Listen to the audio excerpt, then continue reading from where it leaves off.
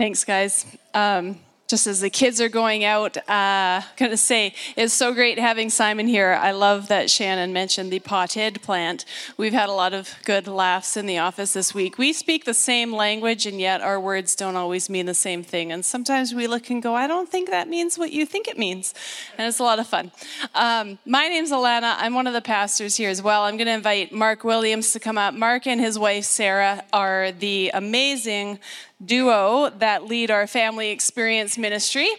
And we are going to come into the light with me, Mark. All right. Thank you. The people online want to see you today, too. We are here to do three-ish things for you today. And we've got, we use the term three really loose sometimes. We're calling it three, but it's Easter, and there's like 4 things in Easter alone. So I'm going to start with Easter. I'm going to turn it over to you, and then we'll come back with one last thing. And all of these things that we talk about on Sunday mornings are available on our website if you check it out. And also, if you are on our website and you scroll all the way to the bottom, you can register for our Friday email newsletters, which includes all of this as well. So just a little plug for that.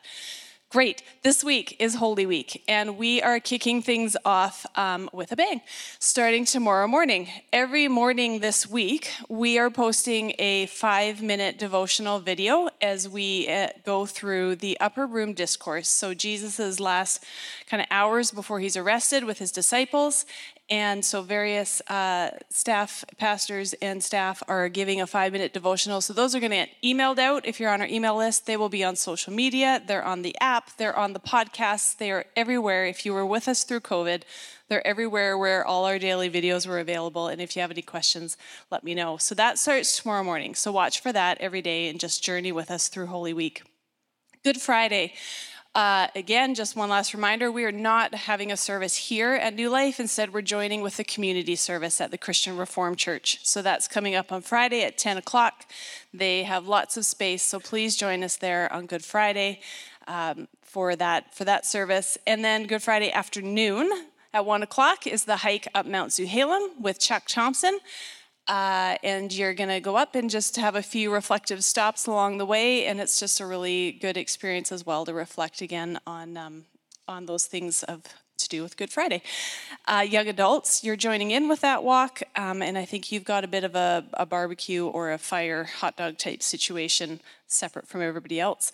Good, that's Good Friday. Saturday, rest, have fun, enjoy your family.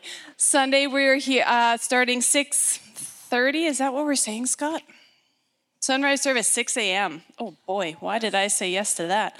6 a.m., excellent. We will be down at the Cowichan Bay Marine Gateway Park doing baptisms for a sunrise service. Please join us for that if you can. It's just a really beautiful way to start Easter Sunday. And then we're coming here, as you've heard, we have 2 services, the 9 a.m., the 11 a.m. We're doing a pancake breakfast in between. So if you're coming to the 11, come early for breakfast. If you're here at the 9, stay late for breakfast. It's going to be a lot of fun.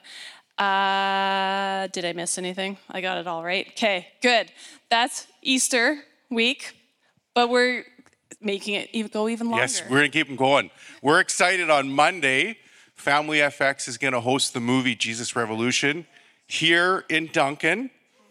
All right, and it's not just going to be a Family FX event, whether you have lots of hair like my boy Seth, or you have gray hair like me, or not so much hair like, I won't say, but everybody is welcome. Whether you attend church here or you don't attend church, invite your neighbors and friends.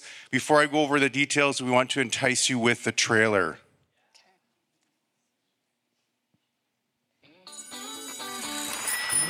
Hey, Square. I am not a square. Think we should invite Greg this weekend.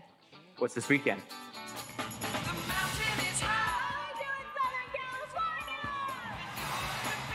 These people are hippies, rebels against old-fashioned authority.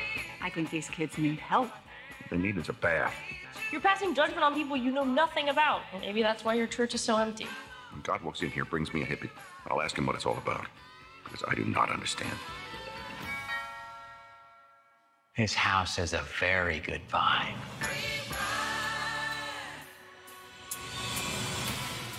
There is an entire generation searching. Slow down. Just in all the wrong places. If you want to reach my people, you need to speak to them in a language they understand.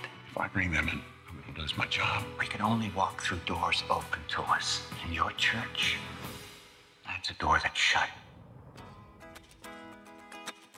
probably noticed we have some guests here today. I'd like you to meet my new friends. Welcome. They don't belong here. Half of them aren't even wearing shoes. They're staining the new shag carpet. They need our help. If you feel like you're misunderstood and judged, you will find forgiveness and freedom right here. That was awesome. Now that door is open any time of day. And if there are some who don't like that, well then that door works both ways. All right, Pastor, let's begin. I was almost done with this, but then you did what nobody else would even dare. This thing that we found, I feel like I belong. You're gonna need a bigger church.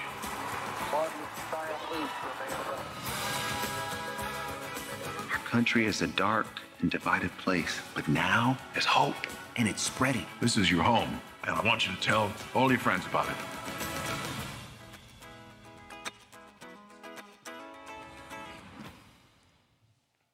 Don't you want to be there? Yes. So here it is. I have to say, though, the movie is rated PG-13. My daughter in grade 6 went. I know my buddy, his daughter that was 9 went. So I want you to just decide as a family what's best. But we're watching it Monday, 2 o'clock. That's April 10th, Easter Monday. And the show starts at 2 o'clock. Please be there. Doors open at 1:30. Cost is $15. That includes your movie ticket, a pop, and a popcorn. So please invite everybody. Did I say that right? Yes. I was Yes. saying that's a great deal. So Love it. be there, and like I said, invite neighbors, friends. If you go to church, don't go to church, everybody's welcome. You're going to enjoy it. As my son said, we watched it as a family, he said, Dad, I knew that was going to be good, but that was awesome. So please come. It's great. Last thing for me, we have a lot of people in this room. We have a lot of birthdays throughout the year. We do not mention everyone, but when you turn 100, you get a mention. Yes. So this week, you are invited to our dear George Brewster's 100th birthday party. It is on Tuesday, April 4th. If you got the email this week and were a little confused, let me clarify. It is Tuesday, April 4th. Here at the church from 2 to 5 o'clock. Please come celebrate George. And he does not want gifts. He just wants to enjoy your company. Come for cake, share a toast, share in the community, and just have a good time. So that's here Tuesday afternoon. That is everything for Three-ish Things. So I'm doing the scripture reading this morning. And it's from Luke 19, verses 28 to 44. I'm reading from the NIV. So, dear God, I pray that you would please bless the reading of your word this morning. So there's a heading for this passage, and it says, Jesus comes to Jerusalem as king. After Jesus had said this, he went on ahead, going up to Jerusalem. As he approached Bethphage and Bethany at the hill called the Mount of Olives, he sent 2 of his disciples, saying to them, Go to the village ahead of you, and as you enter it, you will find a colt tied there, which no one has ever ridden. Untie it and bring it here. If anyone asks you, Why are you untying it? Say, The Lord needs it. Those who were sent ahead went and found it just as he had told them. As they were untying the colt, its owners asked them, Why are you untying the colt? They replied, The Lord needs it. They brought it to Jesus, threw their cloaks on the colt, and put Jesus on it. As he went along, the people spread their cloaks on the road. When he came near the place where the road goes down the Mount of Olives, the whole crowd of disciples began joyfully to praise God in loud voices for all the miracles they had seen. Blessed is the King who comes in the name of the Lord. Peace in heaven and glory in the highest. Some of the Pharisees in the crowd said to Jesus, Teacher, rebuke your disciples. I tell you, he replied, if they keep quiet, the stones will cry out. As he approached Jerusalem and saw the city, he wept over it and said, "If you, even you, had only known on this day what would bring you peace, but now it is hidden from your eyes. The days will come upon you when your enemies will build an embankment against you and encircle you and hem you in on every side. They will dash you to the ground, you and the children within your walls. They will not leave one stone on another, because you did not recognize the time of God's coming to you."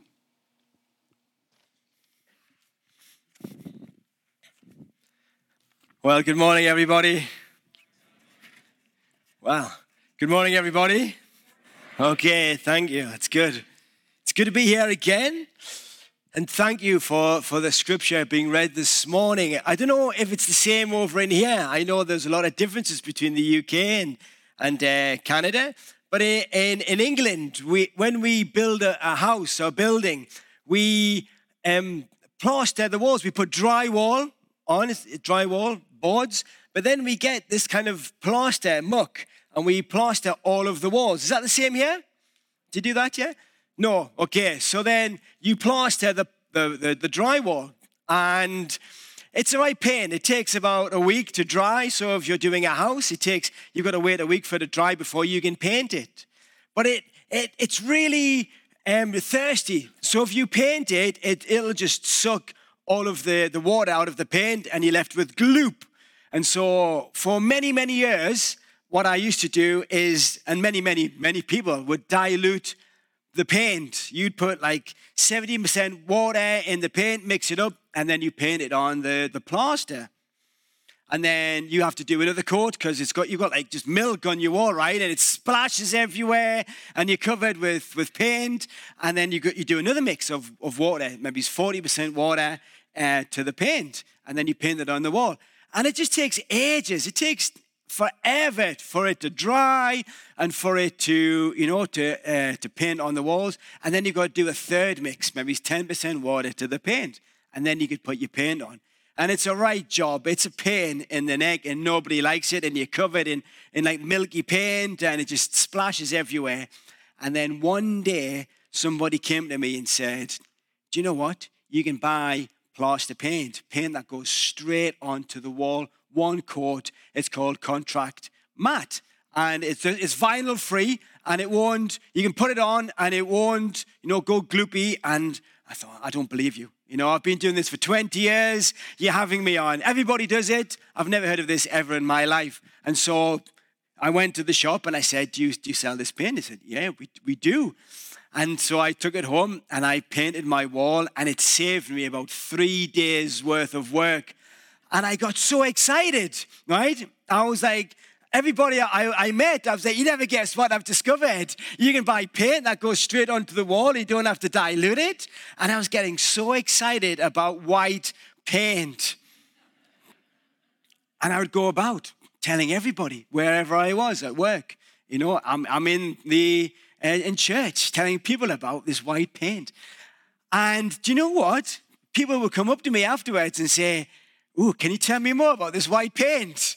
They were getting excited as well because they wanted to know what this white paint was about. They didn't want to dilute their paint anymore. And so all of a sudden, this was becoming a little bit, people were getting excited.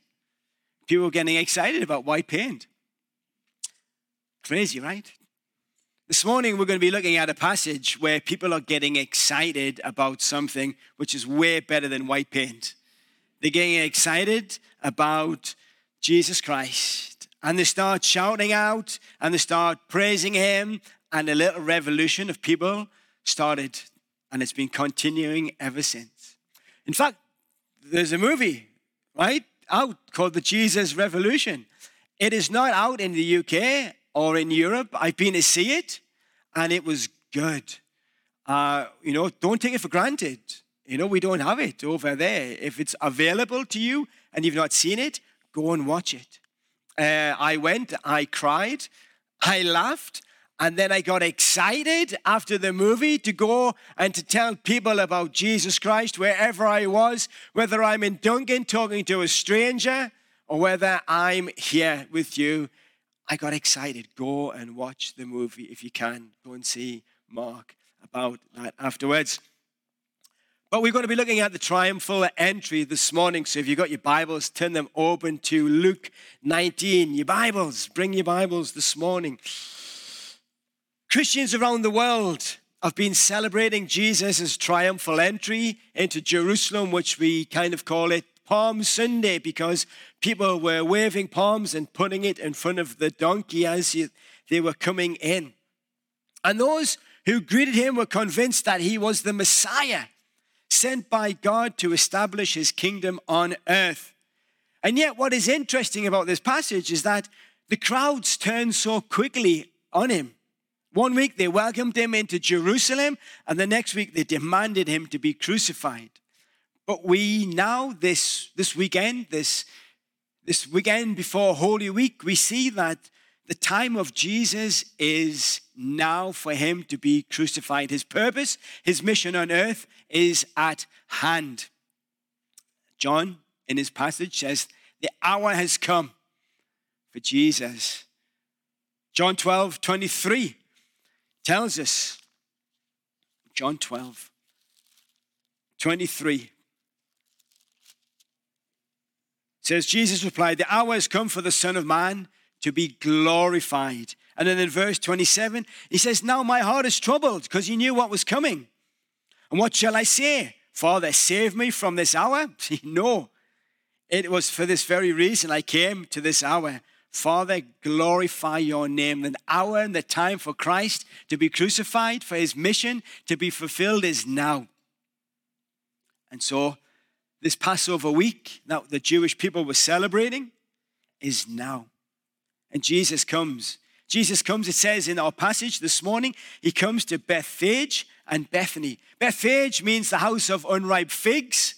What a name. And Bethany means the house of dates.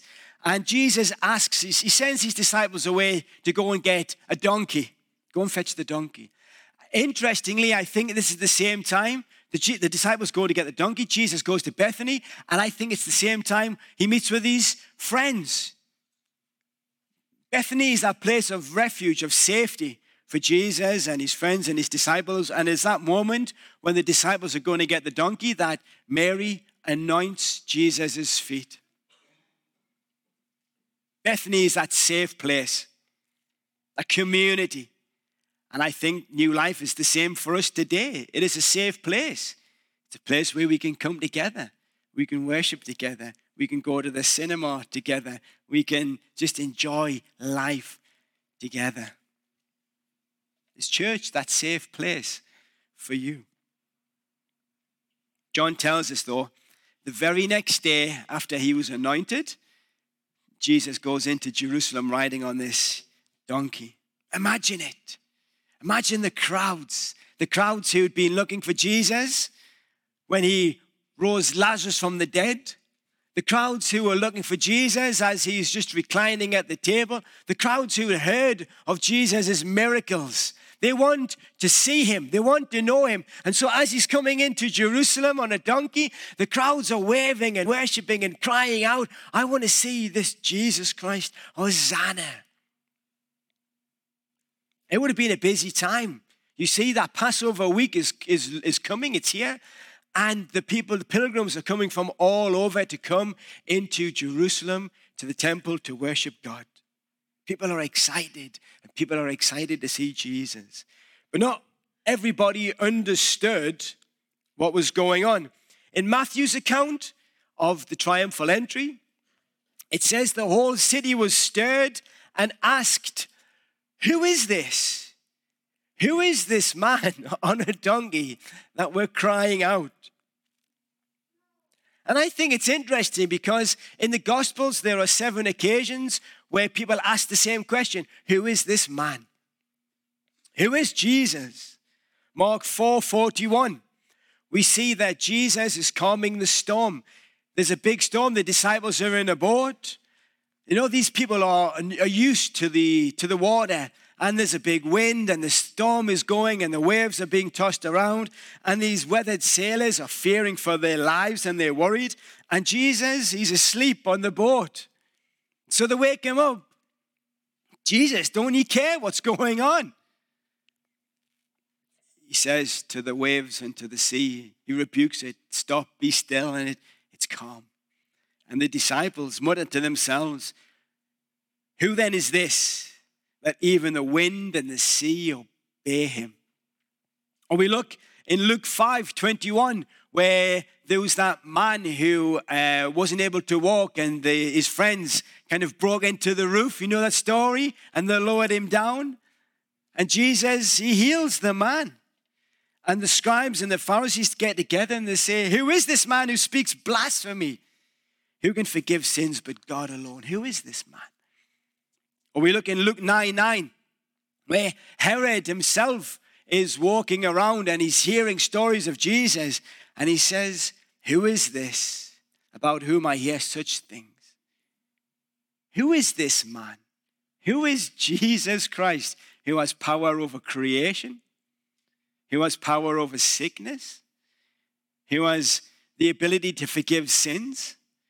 Who attracts so much attention? Who is Jesus? Well, our passage this morning answers that question for us in Luke 19, verse 37 to 39. When he came near the place where the road goes down the Mount of Olives, the whole crowd of disciples began to joyfully praise God in loud voices for all the miracles that they had seen. Blessed is the King who comes in the name of the Lord. Peace in heaven and glory to the highest. Some of the Pharisees in the crowd said to Jesus, Teacher, rebuke your disciples. Who is Jesus Christ? He is our Savior. Who are the crowd singing to? Why was everybody getting all excited, waving palm leaves and laying their coats as a sign of, victory and triumph? Luke doesn't talk about palms, but John's account does. And the people sing, Hosanna. Different people had different reasons for crying out Hosanna, which literally means, God, save us, save us. What are they being saved from? Psalm 100, it's an echo from Psalm 118. Psalm 118 says in there, Psalm 118, verse 25, O Lord, save us. O Lord, grant us success. Blessed is he who comes in the name of the Lord. For the house of the Lord we bless you. The people are crying out, God, save us. Save us from what? Some thought they wanted to be saved from the Roman Empire, right? What does that even mean? Well, the Romans weren't very respectful with the Jewish faith and religion. Rome is steadily growing in power. And there's a guy called Julius Caesar who ambitiously takes control, and the Rome is growing. And when he's assassinated, his Octavian, his adopted son, comes in power, and he's the new ruler. And Octavian, as the new Caesar, takes the title Augustus, which means majestic or worthy of honor. And one of the things he goes about doing is he declares that his father, his adopted father, Julius, was divine. He was God. And so that means that Augustus, Octavian Caesar, is the son of God. And he's the divine, son of divine Julius. The Jewish people don't like this. The word went round the world quickly that Rome was gaining power, and who's in charge? The Son of God is in charge. But after Augustus' death, he too was divinized, and his successor, Tiberius, took the same titles. And so you find this on a penny, the denarius there. It says on that denarius, that penny there, Tiberius Caesar, son of the divine Augustus. And on the back of the coin, there's a woman seated there. Now, we don't know who that woman is. It could be Tiberius' mum. It could be a goddess. But inscribed on that is Pontiff Maximum. So, or Pontifex Maximus, which is the high priest. And so on one side of the coin, Tiberius is saying he's the Son of God, and on the back, he's the high priest. Blasphemy for the Jewish leaders. This coin was probably the coin that when the religious leaders said to Jesus in John, who should we be paying our taxes to try and trick him out? This is probably the coin, the denarius, that would have been used. Tiberius was in power for 18, 20 years. This would have been in circulation. This is probably the coin that they were referring to. Who should we be giving our taxes to? Jesus says, give to Caesar what belongs to Caesar. Give to God what belongs to God. This is bad. The people don't want the Roman emperor, the Caesar, the Roman people to be saying this. Blasphemy. They want their identity back. They want rid of Rome and what they're teaching. But those praising God for giving me a king had the wrong idea about what sort of king was going to be coming. They wanted him to be a national leader, right? To restore the power, to restore their control. But they were wrong. Jesus is riding into Jerusalem, the true Son of God, our great high priest, who will save us from our sins once and for all. And here we see Jesus Christ coming on a donkey. And Luke spends 7 verses detailing the donkey. 7 verses talking about how the disciples are going to get the donkey and where the donkey will be and the response from somebody. This spends more time looking at the donkey than it does about Jesus clearing the temple. So if Luke spends this much time looking at the donkey, it must be important. Why is Luke spending so much time talking about a donkey? Well, it's to fulfill something from the Old Testament.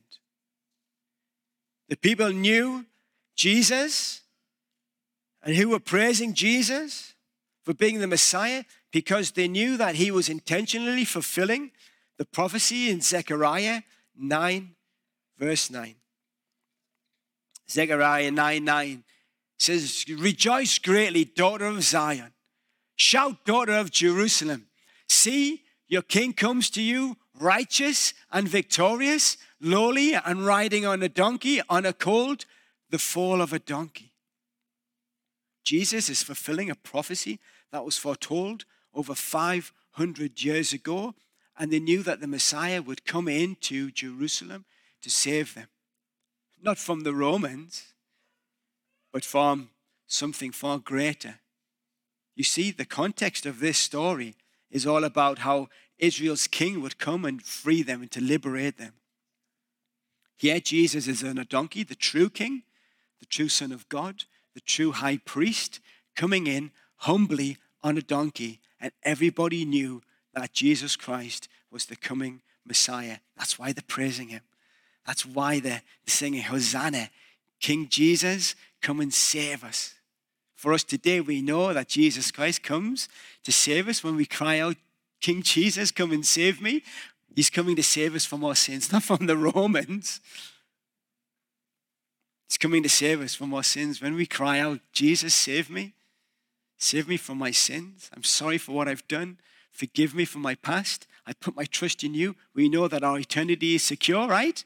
Do we know this? Amen. Thank you, Pierre. Amen. We know our eternity is secure, and we know that we have that indwelling life of Christ in us now today, transforming us, renewing us every day. How encouraging is that? They cried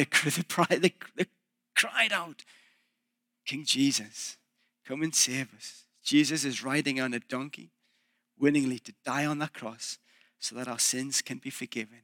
Jesus Christ is our Savior. That's who Jesus is. And the second thing I want to look at is that if Jesus Christ is our Savior, then he is worthy of our worship. Verse 39 to 40, some of the Pharisees in the crowd said to Jesus, Teacher, rebuke your disciples. I tell you, he replied, if they kept quiet, the stones themselves would cry out. The people who shouted out to Jesus, the Messiah, who had witnessed Lazarus return from the grave, who had heard the stories of him calming the storms, were shouting out. They had something exciting to be communicating, that the Savior, the Messiah, was coming into town. They had something better to communicate than how fantastic white paint is. They had the Messiah coming. What gets you excited in your lives today? Is it decorating? Is it Jesus Christ in your life? Does Jesus Christ get you excited? Does he get you excited? Does he get you excited in the morning when you wake up in the morning? Yes, I get an opportunity to spend time with Jesus today. We all get excited about something. Do we get excited about Jesus, about God, or even about the church and what the church is doing? New life.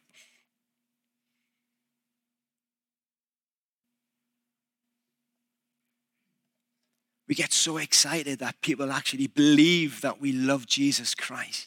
They can see something in us. They can see that contagious love that we have for God. And they say, I want some of that. I want what you have. My wife, she comes from Spain in Valencia. And Valencia has this big aquarium. So we went, when my wife and I went, before kids, we took ourselves to this aquarium, and they've got a big dolphin show. And you probably get dolphins in the sea here, so it's not a big deal, but just dolphins, get to see them every day. But we went to the dolphin show and had all these dolphins in this big swimming pool. And had these dolphin trainers. And my wife and I, we went and we were loving it. And these dolphins were like just swimming about. And then the show starts. And the dolphin trainers are in there in their wetsuits and they're jumping in the sea, in the water with them. And the dolphins are doing all these tricks. They might just jump out of the water and then, grab a fish in the air and jump back in. We were like, yay, this is awesome. And then the kind of show gets bigger and better and they start jumping through hoops. And we're like, ooh, that was pretty impressive. And then they get a big soccer ball and they throw that in the water and the dolphins are playing soccer between them. And we're on our feet at this point, clapping and cheering. And it was fantastic. I think, wow, them dolphins are pretty amazing. But I look around the dolphin show, the people who are serving the Coca-Cola in the little stalls or sweeping up the trash around the grounds or cutting the hedges, looking after the place, the staff aren't even interested in the show. And I'm thinking, this dolphin, I've paid money and it's amazing to see these dolphins, but then the workers aren't even bothered. They've seen the show every single day. They go to work every day and I've seen it. When you see the dolphin show 2 or 3 times, it becomes just a normal show, right? They've taken it for granted. This wonderful gift that they have, they've taken it for granted. And I wonder, is it the same for us in our lives? Can the same be said for us in God's awesomeness? Do we take God for granted? Do we take our relationship for Jesus for granted because we've been there, we've done it, we've been to church for a year, 2 years, 5 years, and we go through the motions?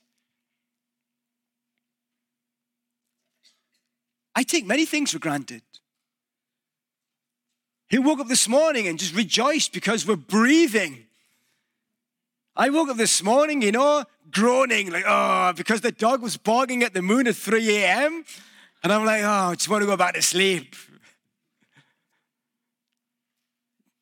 We live on such a beautiful island. And I drive around and I see all these mountains. You got Mount, Provo and all these other mountains. And I'm driving about. Last night we went from Cobble Hill to Duncan. And there's a mountain range on my left-hand side. I think, wow. But then I think, well, how long will it be until it just becomes the scenery? It's so easy to take things for granted in our lives, to go through the motions. And it's so easy to become conditioned to our surroundings, right? It's the same with Christianity. So dangerous just to become conditioned about going through the motions, going to church and meeting with God. When we think of worship, what do we think of? When we think of Jesus Christ, the God, and Easter time, what do we think of? Right, we just go through the motions. How do we feel inside? Or do we think, yes, Easter is coming. It's an opportunity for us to worship God. Jesus is so worthy of our worship, yet sometimes we just simply don't feel like it, right? There are times when we feel, the last thing I want to do this morning is to rejoice. Our mood is down. Our situation is out of hand. Our pain, our sorrow, our guilt is overwhelming. We have some beef with somebody else and you think, do you know what? That's our focus. And it's so hard to worship God. Our feelings affect our worship. And it's in those times when we don't feel like we want to worship, then we have to go and worship. It's those times when we feel like, do you know what? I don't feel like I want to go to church. It's those times when you need to get to church. Because that's when God is doing the work in your life. That's when he's going to meet with you and break them chains. That's when we kind of feel that moment. God says, I've got you where you are. So here's my encouragement. If you ever feel I don't want to go to church today, get yourself to church. It's when you need it. Worship is way more than just a Sunday morning. We come and sing 3 songs on the guitar. Megan and the band are great, by the way. Don't take Worship's more than just singing 3 songs on a Sunday morning and repeating a few choruses. I think that's why I like hymns. It's good to sing some hymns because, there's so much, there's a lot of depth and, the profound, what you're singing is what you're meaning. It's the words that are the worship. But it's also a lifestyle. And the disciples of Jesus are praising Jesus for entering into Jerusalem because it's their lifestyle. The Pharisees said, rebuke your disciples. Jesus said, no. If they didn't, the creation itself would cry out, and the Bible is just full of praise for God. The Bible is littered of images of creation crying out. Isaiah 55, verse 2. There's a song, when I sing as a kid, I don't know if you sing it over here. It goes, for you shall go out with joy and be led forth with peace. You shall go out with joy and be led forth with peace. That's why someone's living it over there. That's why I'm not in the band, You don't want me singing in the band.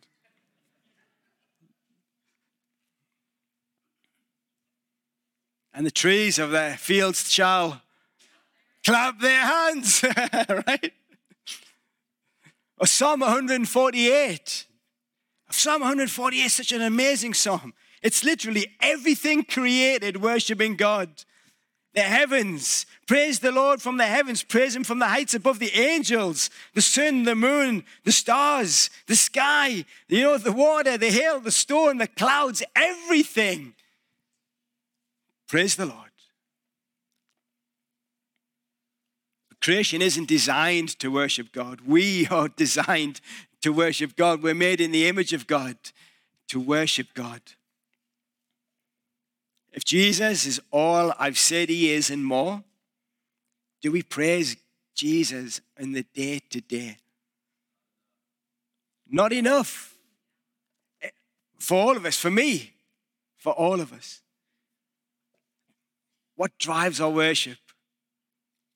What drives our worship?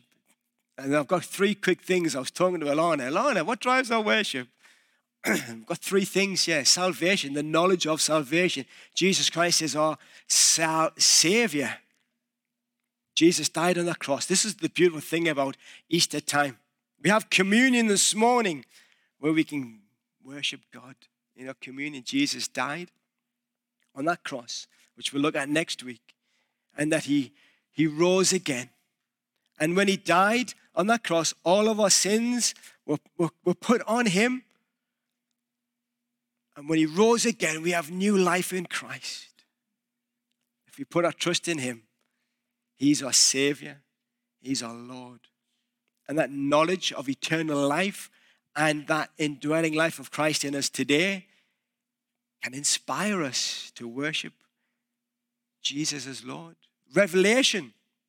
When God reveals himself to us during the day today as I walk up a mountain, or I listen to a worship song in the car, or as we are praying in our quiet time, or in the morning, come join us. And 9:45 in the morning, there's people praying in the prayer room. Come and join us. How do we respond to God in the ordinary, on the day-to-day? Or are we like those dolphin trainers where we just take those moments where God is speaking to us in our lives for granted? And the last one is that we know when we trust in Christ, we become into a covenant. And it's like developing a spiritual habit in our lives. Wake up in the morning and read our Bibles and pray. If I've come into a relationship with God, then we have to develop habits of spirituality, right? That routine. It might sound a bit boring, but it's that routine of worshiping God and praising God and getting into a routine. You might not be a routine person, but it's part and parcel of our worship. Read the Bible every day. Pray every night before you go to bed. Do your little 5-minute devotion or whatever it is that you read. Come to Sunday church every week and take communion as a part of worship. When you have dinner, you may watch TV, I don't know, and eat your dinner. That's fine. You may sit on the table, that's fine. But just thank God for the food that you've got. That routine. It's all part of our covenant worship with God. Jesus Christ is our Savior, and he is the object of our worship every day. The last thing quickly I want to just highlight to us before we go into communion is this. Jesus was coming to Jerusalem. In verse 40, he says, I tell you, he replied, if they kept quiet, the stones would cry out. As he approached Jerusalem, he saw the city. He wept over it. And he said, if you, even you, had only known on this day what would bring you peace, but now it is hidden from your eyes. Jesus approaches Jerusalem and he starts to cry. Why? Not because of the city, but because he has compassion on the people. He notices that the people are not following the plans and purposes of God in him. And he knows that the leaders are not doing what they should be doing. And he has compassion and he cries. Jesus is passionate about you. He wants to know you. He wants to have that relationship with you and I. And that is amazing. Who is Jesus? He's our true Savior. He's worthy of our praise. And he's passionate that you know him. The central message of Easter is that God still loves us. And because of Christ, we can be forgiven. He came for one reason.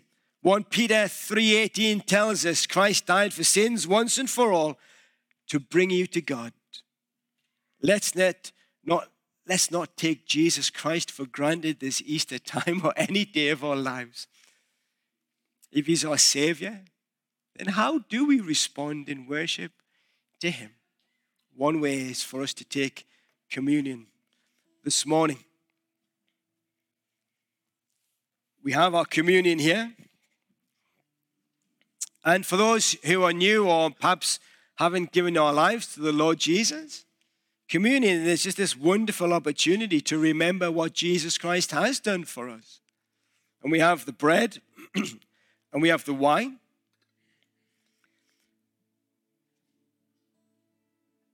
The bread just represents the fact that Christ's body was broken on that cross and that his blood was spilled. And it says in Corinthians that it is a covenant relationship with God and us. How amazing is that? We can love God because we know that God first loved us. And he's passionate to keep loving us.